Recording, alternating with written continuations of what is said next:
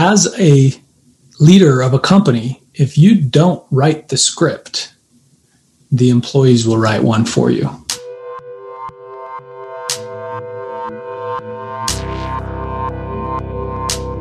Man's time here is finite, but the influence of a man is infinite. The question is, what shall we do with the daylight that remains?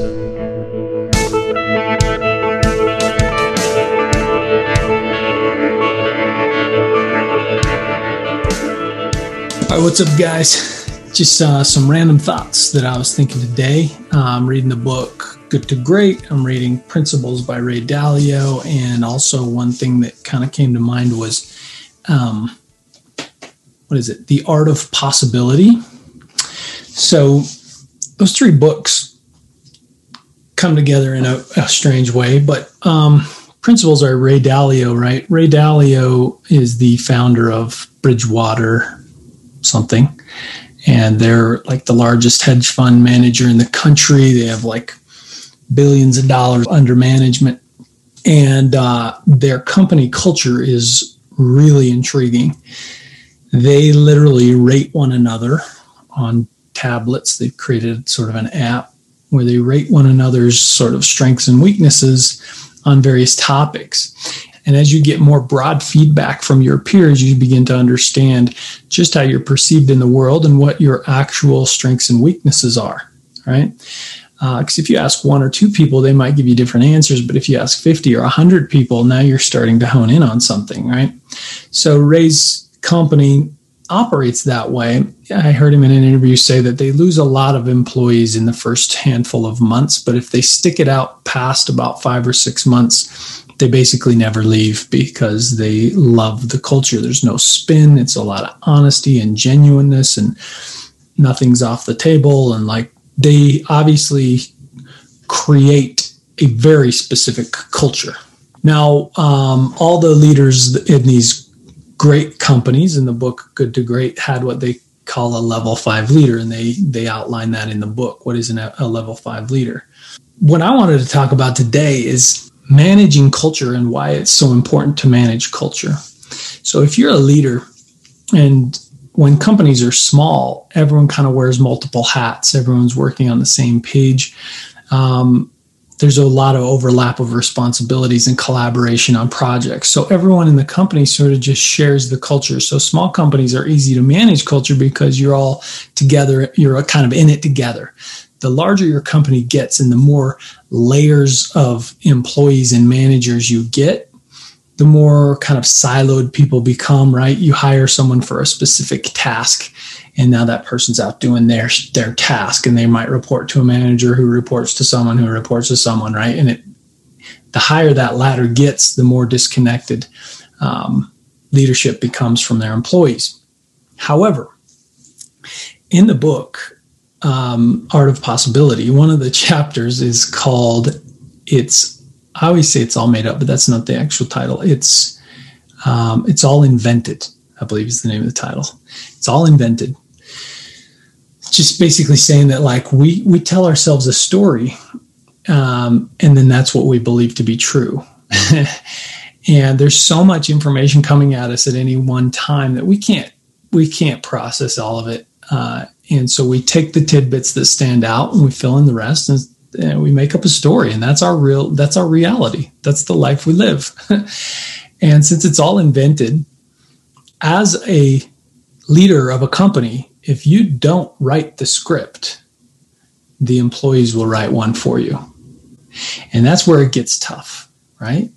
If you're not telling the right story, if you're not sharing a vision that they can attach themselves to and take as their own and pursue, if you're not empowering them to take this journey with you, instead you're sort of just leaving them in their little cubicle to fill in the blank, they definitely will fill in the blank, and it will probably be negative because guess what?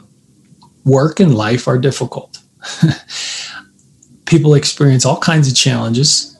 Difficulties arrive, competitors, employee conflict, client conflict, barriers.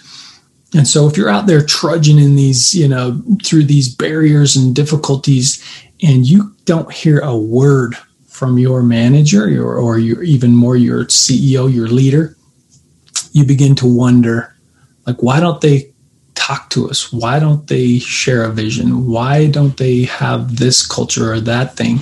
Why aren't they implementing this? How come they don't care about my thoughts and ideas? Because I'm the one out here on the ground, and yet they're giving me initiatives to do from up there that don't make sense, right?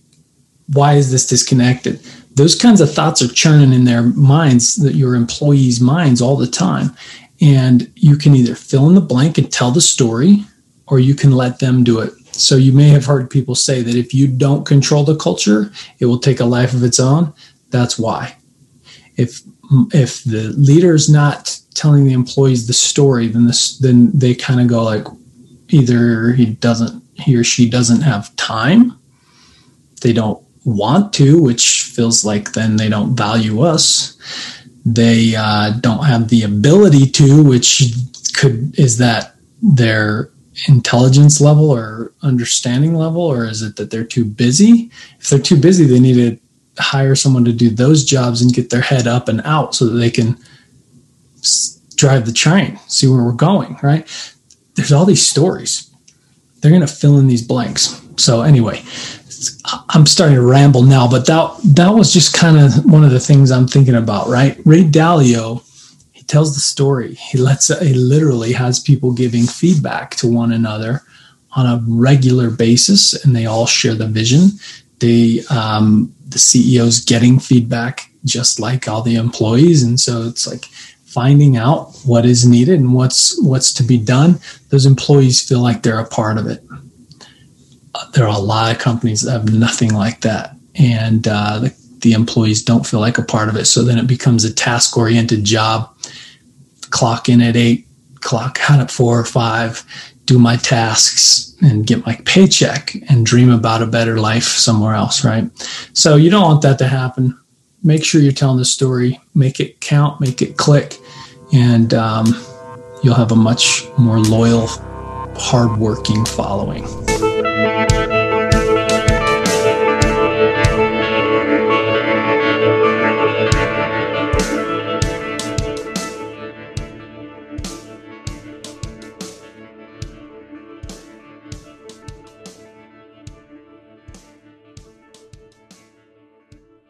Hey, thanks for listening to the entire episode.